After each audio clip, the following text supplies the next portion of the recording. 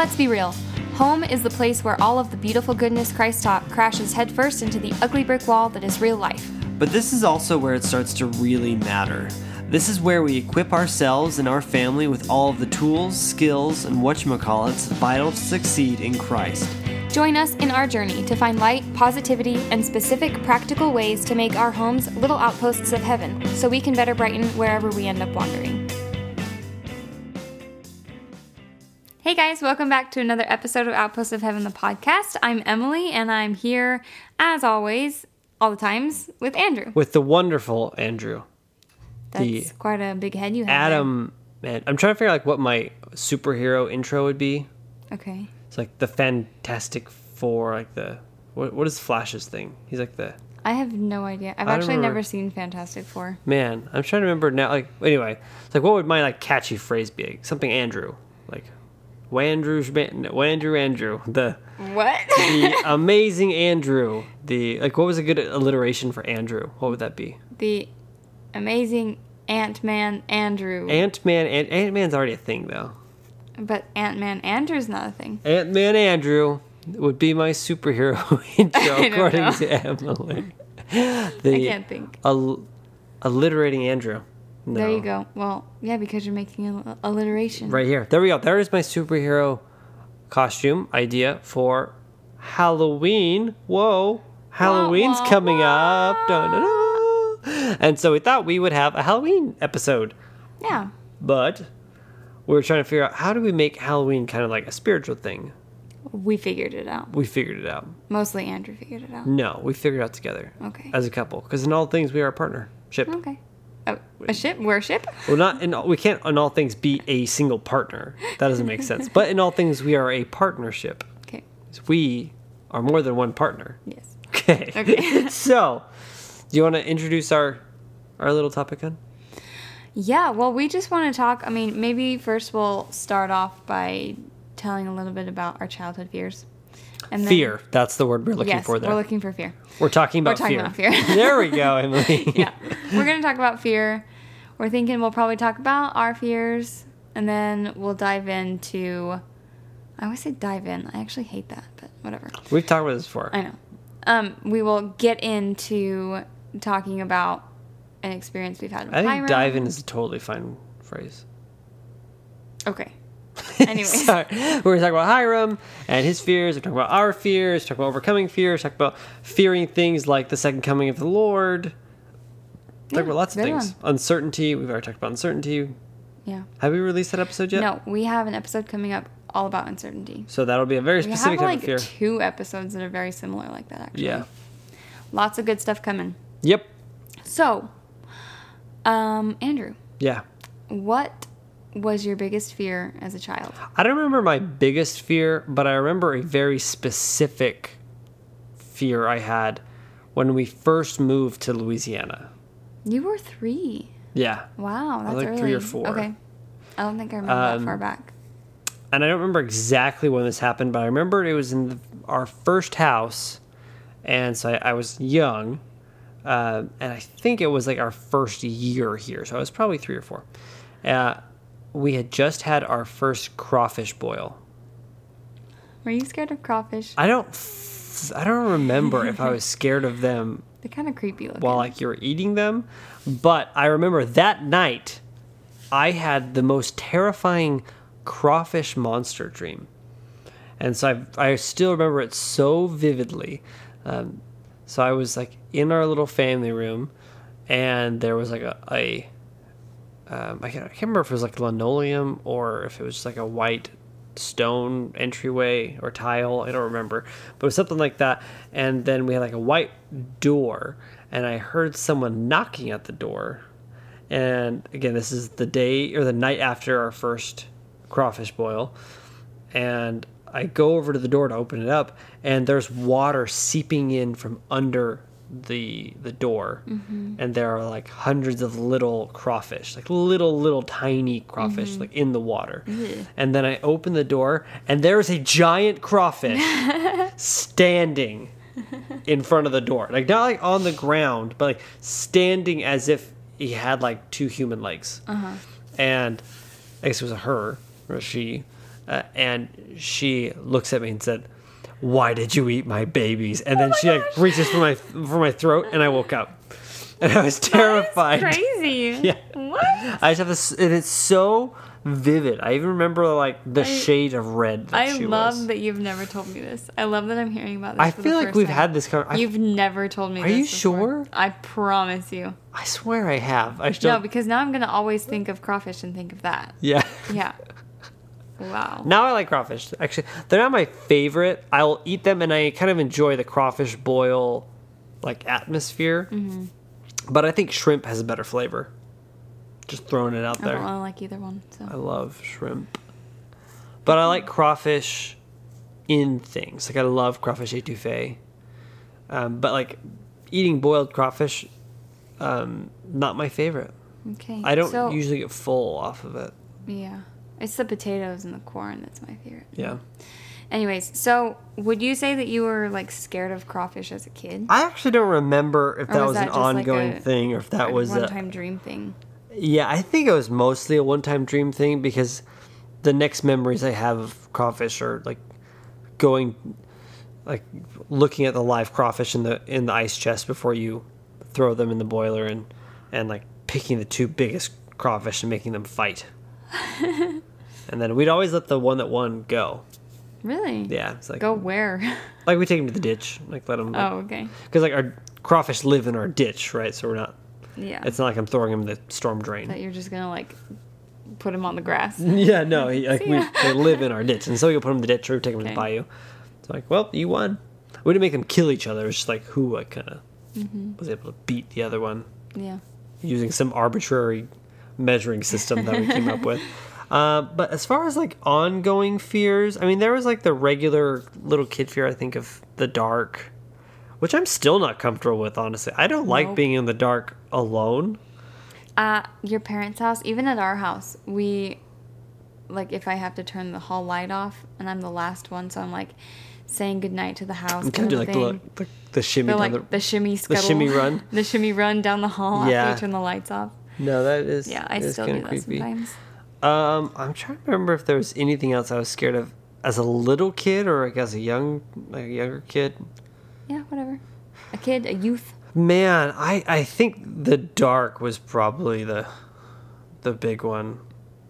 But the bayou still freaks me out. It really is just water that I can't Yep. see very I think deep. we have very similar fears. I mean, I think those are common fears Yeah. a lot of people have. It freaks me out when I'm in a body of water and I can't see very far. And it didn't freak me out that much when I was growing up because we would like swim in the bayou. And then within a couple week period, like we saw an alligator right off our dock. We pulled up a fish.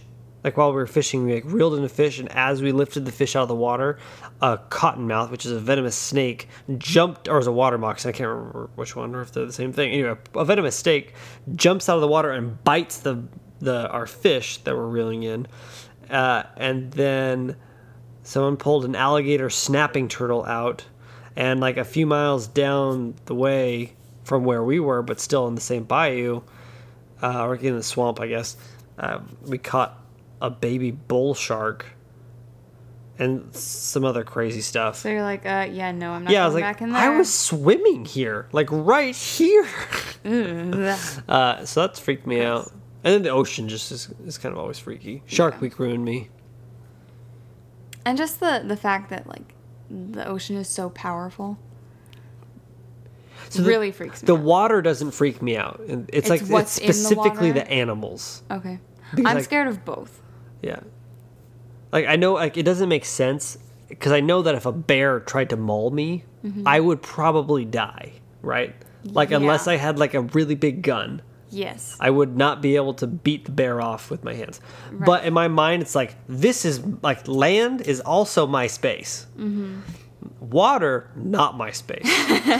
Like, and so, like, if I'm fighting a bear, it's like at least I'm like used to being here. I can try and do something, Yeah. and I'm like fairly athletic, You and can breathe. In I it. can breathe for one. Yeah, it's like if the bear like pushes me down, at least I'll be able to continue breathing until it kills me. If like something in the water grabs me and pulls me under, like I can't do anything. I'm literally going to die. I would hope because I can't breathe. that I would drown before I get eaten by the shark.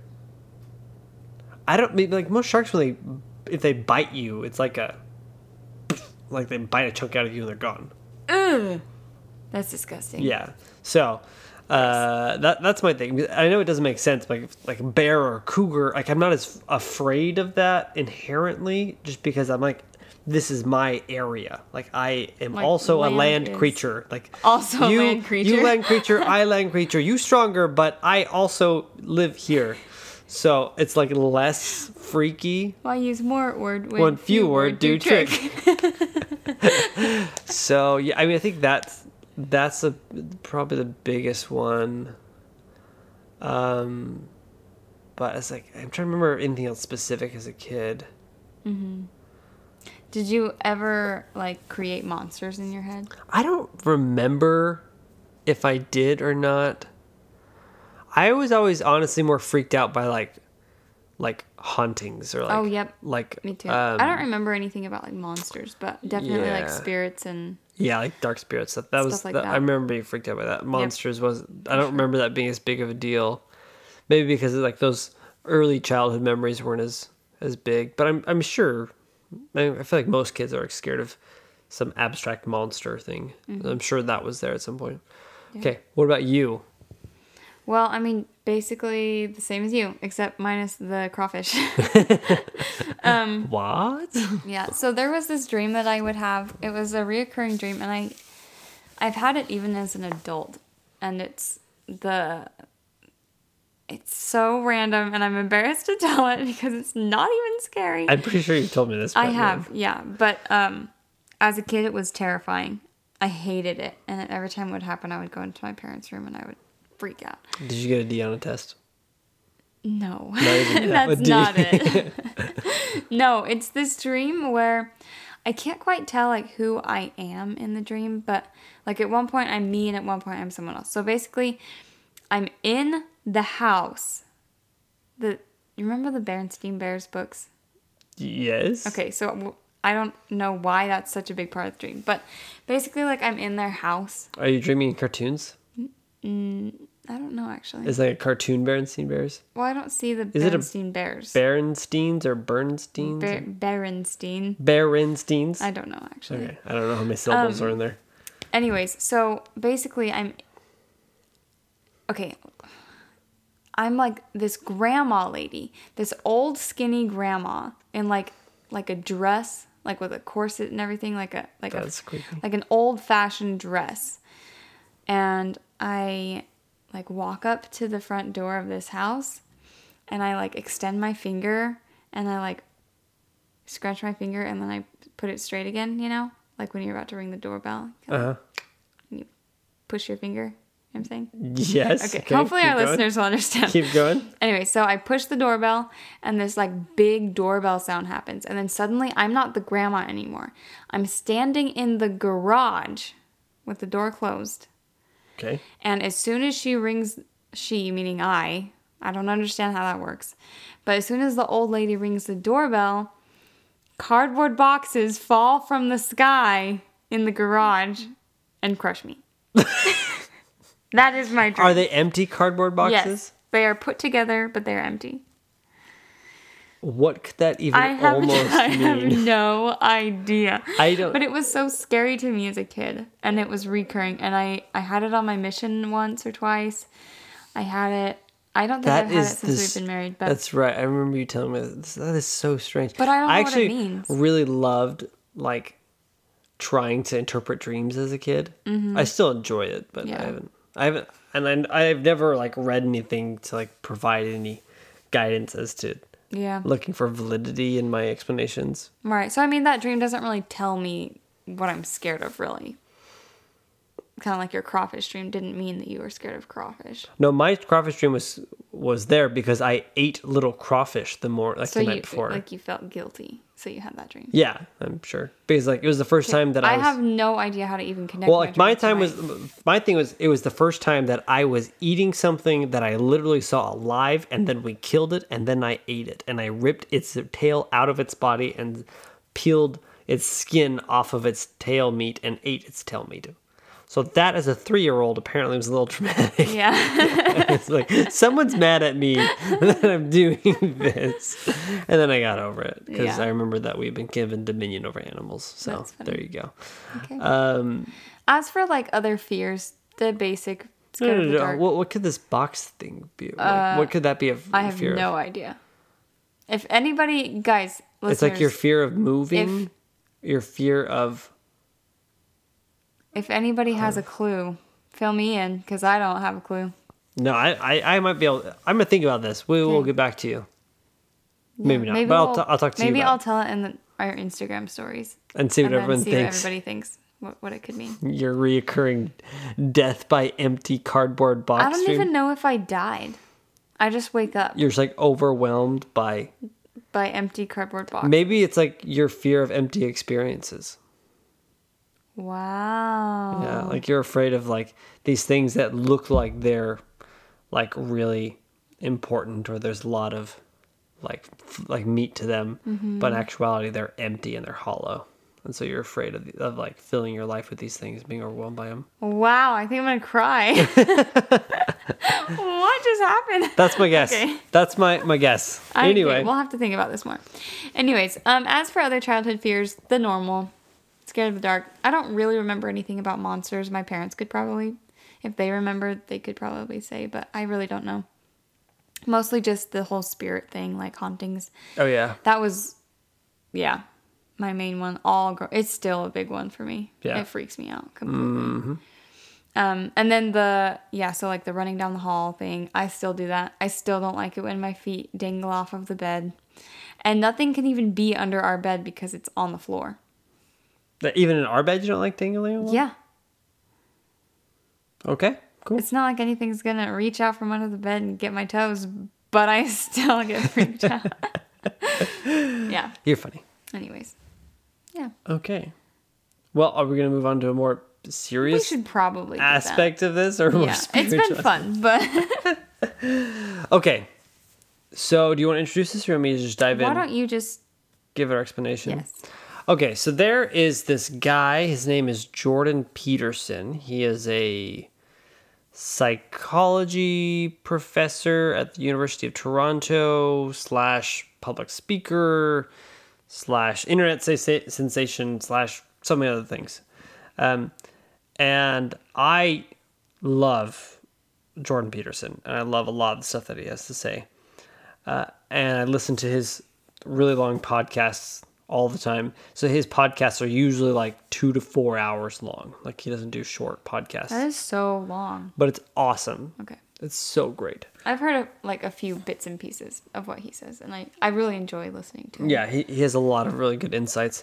And he's a Christian guy, which is cool. Like you don't get a lot of these big intellectual Christians. Mm-hmm. I mean, I differ with him on a lot of like theological points, but I think the vast majority of his groundwork is very in line with my own personal beliefs. So he had this really cool idea that he discussed in several different areas in his books and in his podcasts and his lectures, and I was really struck by this idea. And so he talked about how children, when they're scared of things like the dark or the monsters under their bed, they're not truly scared of those things. What they're scared of is the unknown monsters.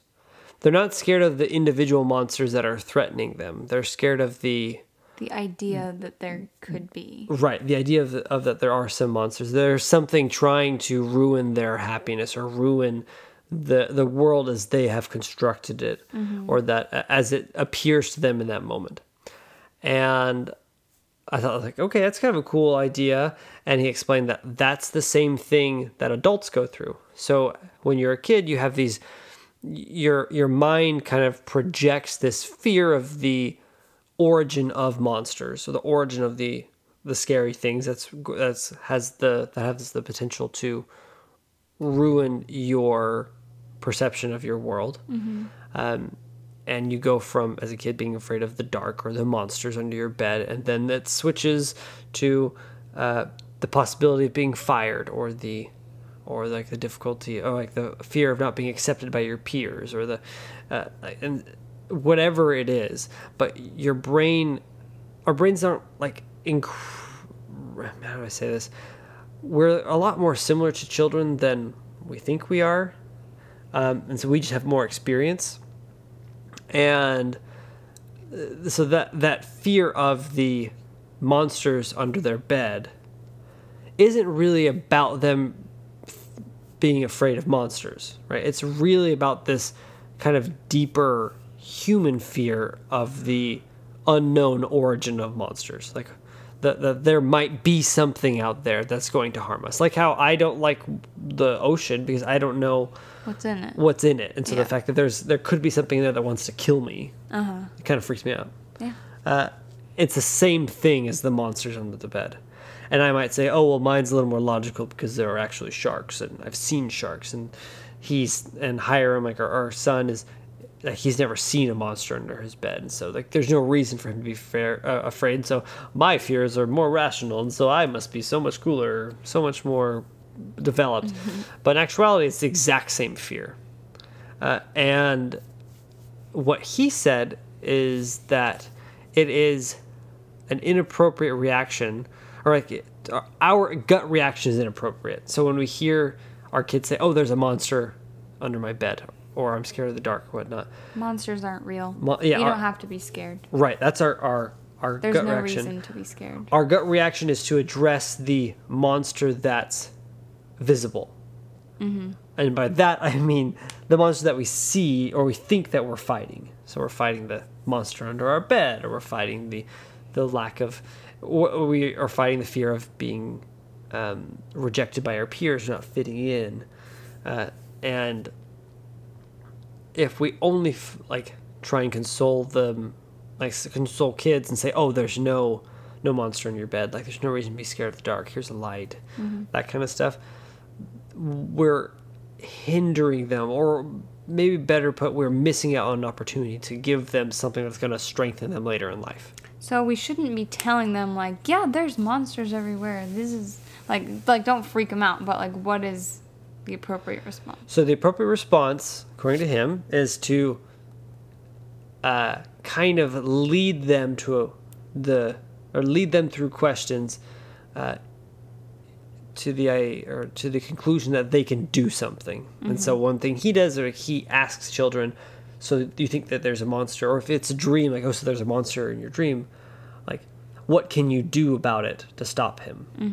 And so that question implies the answer. So the answer that he's leading the child to is, there's something you can do about it. So there's something you can do to stop the monster.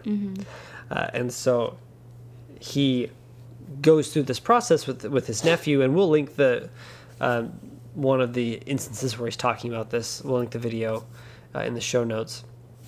And the kid goes through like, "Oh, well, I can do this," and then talks about what he can do to beat up the monster. And so I was just in love with that idea, because it teaches the kid that he is strong. And so if there's something to be scared of, you don't need to explain it away. Like, you can be afraid of something, but you can run head into it, like run head first right into it, and you can beat it. And so that mentality, if you develop in children that mentality when it comes to monsters under the bed, that translates later into life, into dealing with hard things like, rejection of your peers, being willing to take risks, and all those kind of things. So we decided to do this with Hiram.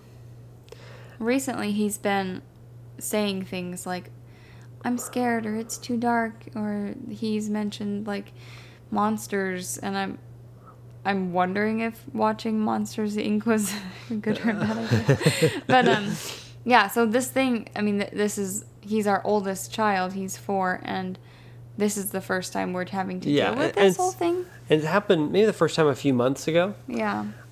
And when he came in and told me, what was your first reaction? My first reaction is, there's no monsters. It's okay. You don't have to be scared.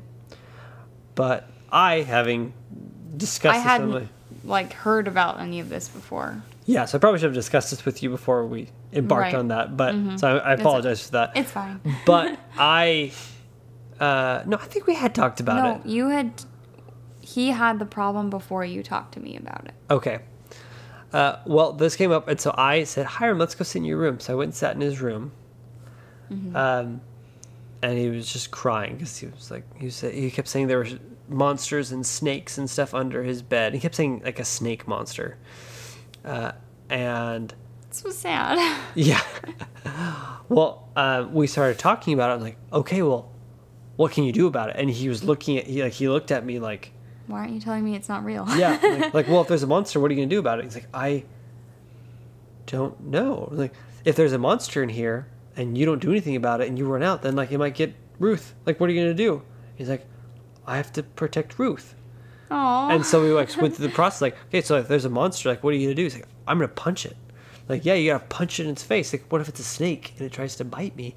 Like, you have to step on it. And we walked through all of his little scenarios. Like, well, what if it does this? Or what if it does this? And we talked together, like, well, you can step on its head and grind it into the ground. And, like, talk about, like, this kind of empowering. It's very boy. Like, but talked about how we can beat up the monsters. Like, I was like, Hiram, you are so strong. Like, you're stronger than any other little boy I know. And, like, no monster is going to be able to stop you. Like, if a monster comes, like, you're going to be able to beat him up and you're going to be able to take him out.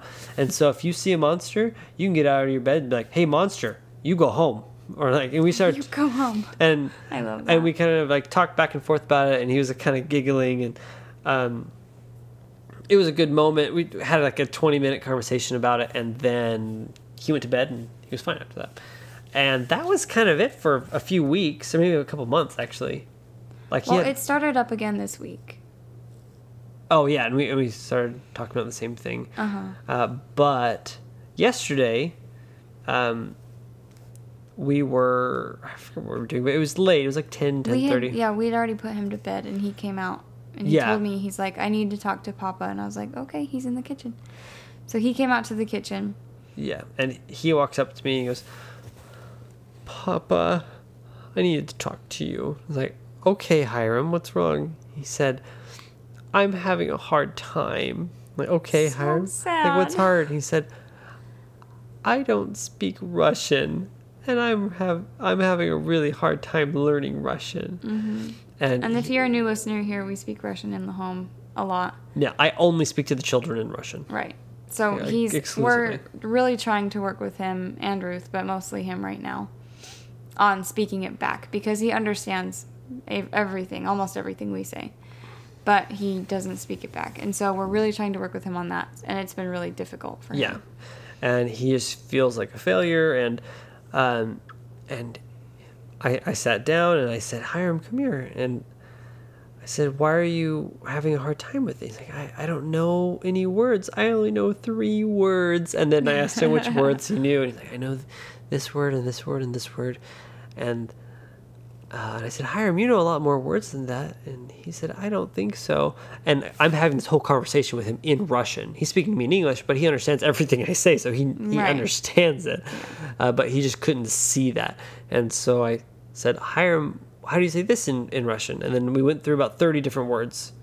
And he's like, okay, I do know those words. So I do know Russian. And I said, Hiram, you're so smart. Like, you know all of these words.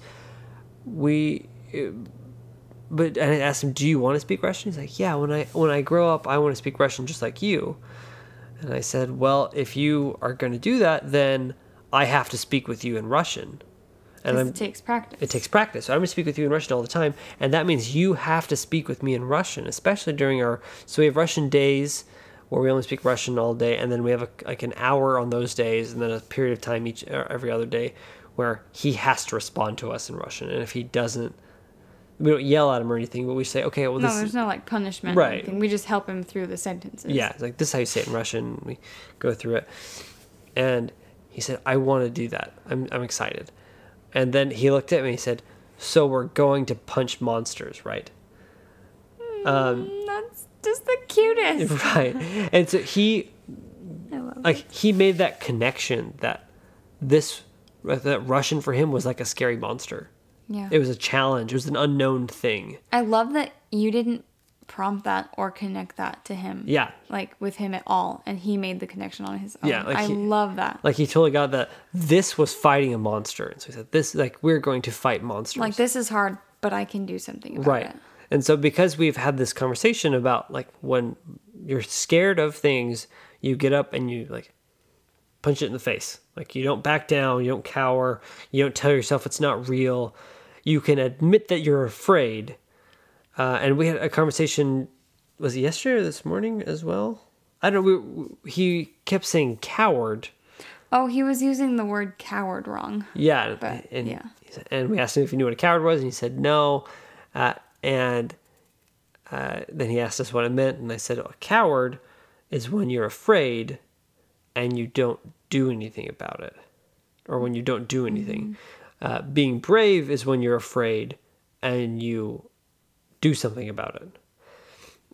And so this has been a common theme for us, and he totally got on his own that this learning Russian was a monster. Like it was something that's scary and unknown, and he's so close to that idea of like monsters under his bed right now that he gets it. He got it. He get it on a metaphorical level, and I was like, where is this coming from? Like, how did he even get that? How did he make that connection? I have no idea. Yeah, I love it. My theory is that it was so raw emotionally, and he understood directly that like this was the same emotion he felt when he was scared of monsters. That like it was just so raw, and he didn't have like a ton of layers of things that we put on our lives and like we put over our experiences to confuse us. And so he didn't have those to confuse him, and so he just saw that this was like this exact same emotional response. Right. I mean, it could have been a totally random thing, but I don't think so. I don't think so. Because we weren't talking about monsters, and we hadn't talked about monsters for a few days, but it was all of a And sudden. even if it wasn't like his own like smart brain figuring it out, like I bet it was the spirit telling him. Yeah. Like I think that. Suggesting it to him. And so I thought that was super cool. And I am super happy that we started applying that. And again, we've only been doing it for a few months, but just seeing that crazy, evident example of it working is really promising. Yeah. I'm so glad you found that. Yeah. Jordan Peterson thing. Yeah, so I would encourage everybody to kind of do that. And I think that very much is in line with the way the Lord wants us to be in our everyday lives. Right. Because I don't think when the Lord talks to us about not being afraid or not being troubled, that it has anything to do with not being, how do I say this? He's not wanting us to push our feelings under the rug. He wants us to be genuine in our feelings. Right. He wants us to acknowledge our feelings. And I think we can be afraid of things. Yeah. You know, like the Savior himself, when he was in Gethsemane, he said, like, Father, like, if it's possible at all, can you please take this cup away from me? And so he was afraid, or he was burdened, he was scared of it, and he didn't want to do it. But what he did do after that, he said, nevertheless, not my will, but thine be done. Mm-hmm. So he understood that you can be afraid, you can be scared, and still be holy, worthy, and righteous. And the important part is to take that next step. Right. And I think I've been thinking about this a lot lately with kind of all the calamities going around and all of the signs of the times I believe we're seeing, that it would be easy for people to be overwhelmed and do one of two things. Either think, oh, I'm not afraid at all, and kind of push away those feelings of like, of seeing signs of the times, and kind of diminish what's going on right now. And then I could also see people looking at the signs of the times that are going on and then being overwhelmed and being scared. Kind of like paralyzed by it. Yeah. Yeah. Because I think it's okay to be scared. I think. It's okay to be a little bit like, I mean, it's all unknown. None of us have ever gone through this before. And so I think it's okay to be troubled, to be afraid, but it's what we do next. It's how we use it, how we beat up the monster. Right. Well, it's like when and then how we grow from it. Right. So. Yeah, definitely. And the Lord, what he asks of us is a broken heart and a contrite spirit. Right? So he asks us to bring him our broken heart. And broken hearts are usually filled with worry and with fear and with stress and anxiety and all of the negative emotions, because it was the presence of all of those negative emotions that broke the heart in the first place, right? Like you can have a broken heart in a healthy way that doesn't require all of like the super, super negative emotions.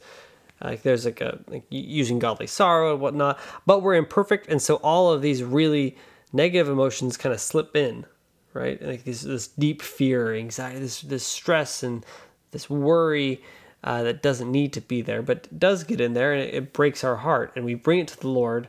That's what it is, though. We have it, but what do we do with it? We bring it to the Lord. Right. We have to give it to him, and he is going to give us our heart back, but that heart is going to be better than it was, but it's not going to be perfect. Like he's not going to take away all of our worries yet. Like he doesn't take away all of our fears.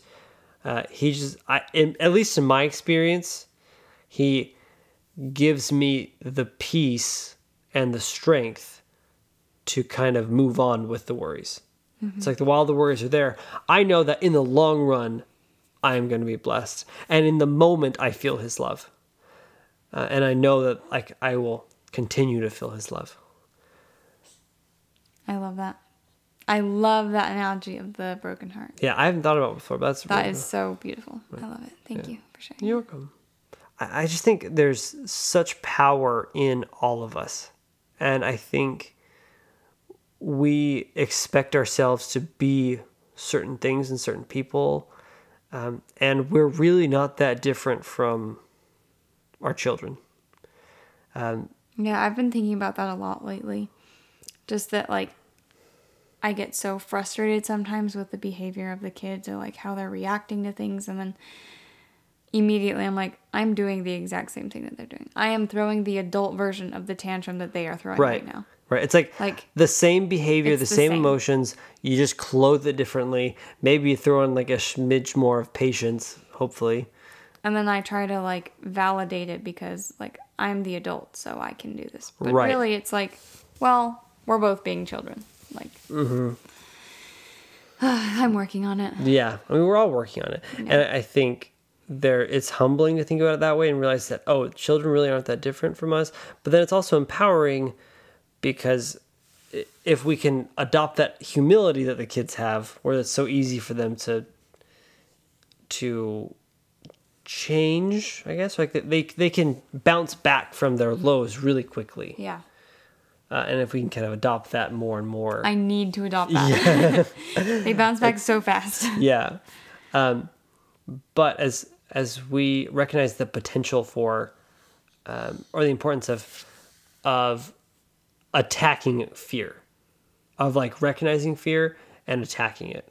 So, hon, what do you think your big fears are right now that you need to work on, like running at head first and beating up and punching in the face?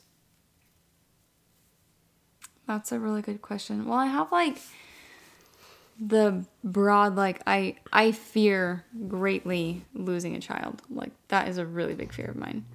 Yeah. I don't know how to like actually fight that right now.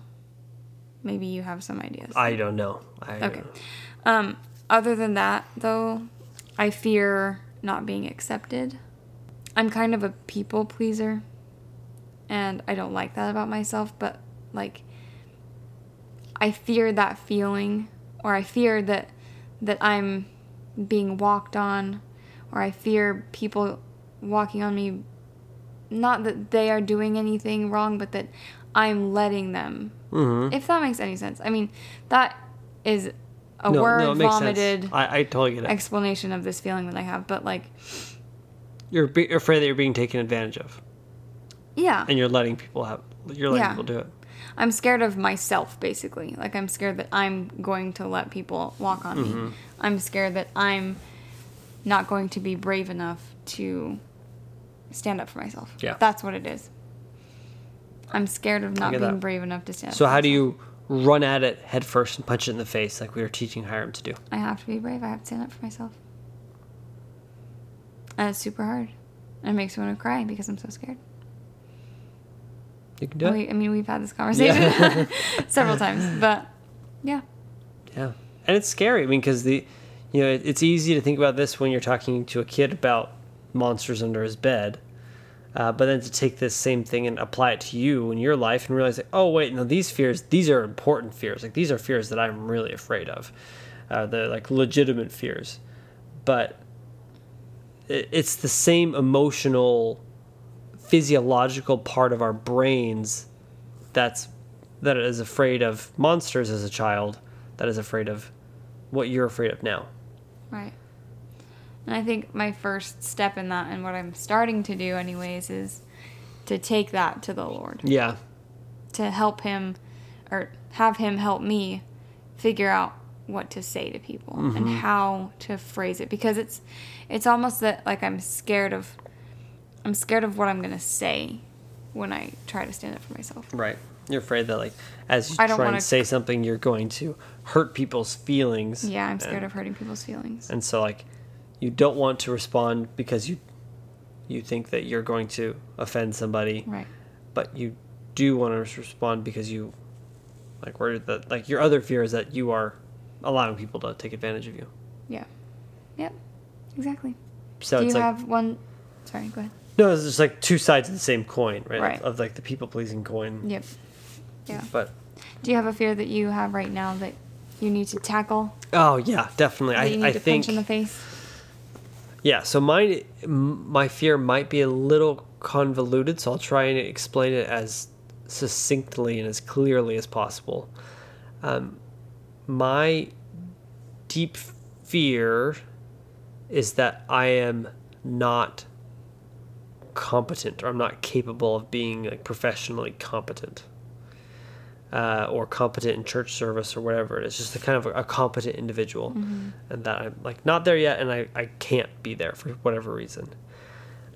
And one thing that I have to really tackle to overcome my fear, to take Hiram's words, like, run up to it and punch it in the face, or put my heel on its head and grind it into the ground, is separate my righteous desire to be competent from my desire to appear competent in other people's eyes.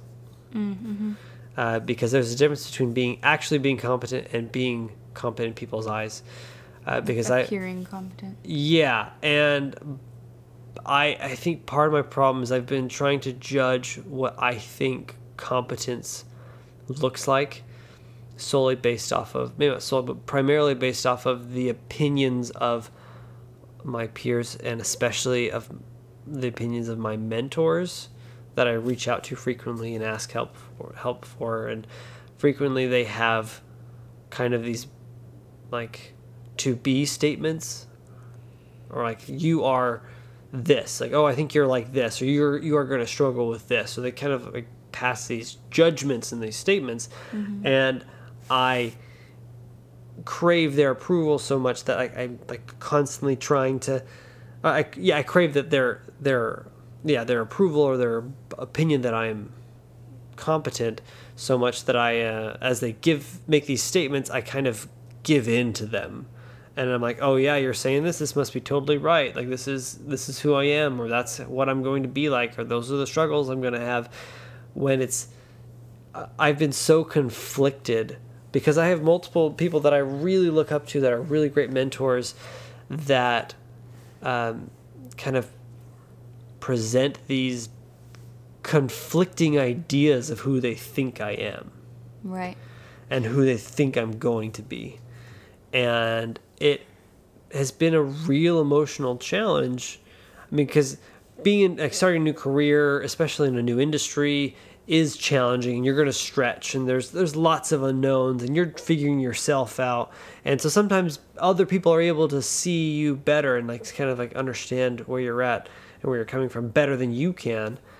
And so it's difficult to be able to separate other people's opinions of you into those categories where, like, yes, they're more right about me than I'm able to see right now, or no, they're off on this one. And that is really difficult when it's coming from people that you really, really respect, and that people you want to be like. And I need to really work on that. And I think separating my idea of competency from my desire to appear competent is helping me a lot as I've started to do that. Even the past week or past couple of days, really, I felt a big difference. So hopefully that was not a super crazy, esoteric answer. No, I don't think it was. Right. I understood. Okay. And I know where you're coming from. So Yeah.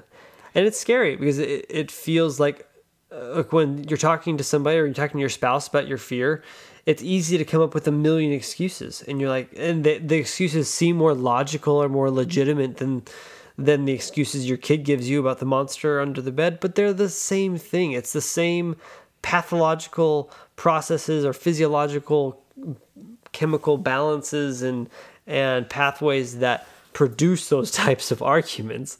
Like, you're trying to defend yourself from having to deal with the source of monsters. And that's not good. And we need to train ourselves to be full of confidence in our Savior and full of confidence that we can do all things through Christ who strengthens us. yeah, I like that. And as we do it, like, it's going to be rough, and the Lord's not going to take away all the problems. Like, you look at how the Lord treated the Israelites under Moses, where he made them walk around the desert for 40 years and go through this process of laboring and collecting their food every morning from the manna and all of the things he made them do. He was there with them the whole time, but it wasn't easy. It wasn't like a walk in the park where all of their worries and their concerns and their fears were removed. Every step of the way, they had to trust in him. And if you weren't afraid, you wouldn't have to trust. I love that you can so easily bring the scriptures into everything. Thank you. You're welcome. I try. But I think I'm done monologuing. I probably monologued too. Do you have anything else to add, honey? No, I love this conversation, and it's really made me think more about my own fears and how I need to be more diligent in actively overcoming them. Yeah. So hopefully you guys will be able to find that encouragement and inspiration to do the same, and maybe to have that conversation with your kids about fears and how it's totally valid to have them, but what are we going to do about it? And So- I hope that if nothing else you take from this conversation, even if you're not going to adopt what we're doing with our kids about punching the monsters in the face tactic, I hope that you are able to kind of step back and do some self-analysis, and you're motivated by our conversation, which was a genuine conversation that we're having for the first time. And we've talked about some of these things, like some of our fears before, but this was a genuine conversation where we learned stuff about each other's fears and about our own fears during this conversation. So hopefully you're inspired by that, and you want to go and talk to your spouse or somebody you trust about these things. So you can kind of make a game plan and figure out how you're going to stand up to the monsters and tell them to go home and punch them in the face. Right. Because God's on your side. And if God's on your side, like, who can stand against you? Okay, let's wrap up with our loves and less than loves. Okay. I have a love. I have a love. Oh, we're in love. Yeah. Oh, okay. That's so cute. Okay, so this past week, I've been doing the Anya challenge, and I'm loving it. we had Aubrey Grosson on from the Anya Project a couple months ago, and she basically talks about the program she started called Anya. It's A New You Again, and it's for moms basically like finding themselves again and recreating themselves again mentally, emotionally after becoming a mom. Anyways, so one of the challenges that is happening right now, and you can go find it on Instagram at anya.project, but it's basically like a 30-day challenge where every day you do 20 minutes of moving, so like any exercise or yoga or stretching or whatever you want, and then a 10-minute meditation and catching the sunrise or the sunset. And so you do that every day for 30 days. And I have not succeeded every single day, but I'm doing my best and I'm loving it and I feel really good. Especially catching the sunrise or sunset, that makes me feel really, really happy. Awesome. So, well, my less than love is far less inspiring. wait, and you just said noble. you're less than love. Oh, my love. Sorry, my love is far less inspiring and noble. Okay. I love to work to music, like to write or to brainstorm to music, but I really love to work and brainstorm to electronic music, like to like heavy melodic dubstep. I don't know how you can focus. I love it. I think I really like the super fast pace. Yeah. And it has to be melodic dubstep. I can't do like hardcore trap or I don't even know what that means. Or like kind of Skrillex type dubstep. Like it has to be a melodic dubstep, especially like melodic vocal dubstep. If you're into EDM, like that, you know what that is. But I really like the fast pacedness. That is the quick, fast pace. Quick pace. Yeah. The quick pace.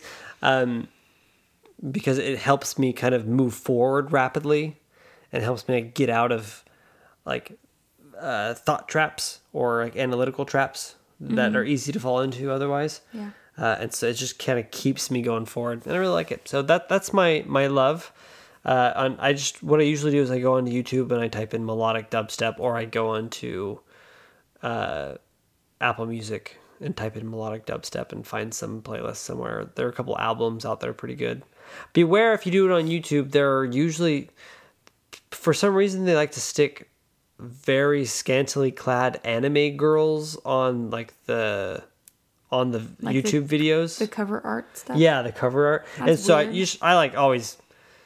I repeatedly just say if they have like scantily clad anime girls or non-anime girls that pop up on the cover art, I just say I don't want to see this video. And if you tell YouTube enough that you don't want to see those kind of videos, it stops suggesting those kind of videos to you. And so Okay. that's what I've done, and now I don't see those nearly as much. But just beware. Okay. Cool. Well, I cannot ever focus if I listen to that. I have to have silence or Paul Cardall. I know I'm a grandma, okay? You are a grandma. I do like Paul Cardall as well. And like when I'm studying my scriptures or I need to study something really attentively, I also do Paul Cardall. And like Paul Cardall is a composer and pianist. Yeah, classical. Yep, and that's also good. But for regular working, I want to listen to really fast EDM. All right, guys. Okay. We love you. Happy Halloween. Yep, happy Halloween. Stay safe out there and keep the faith. Bye.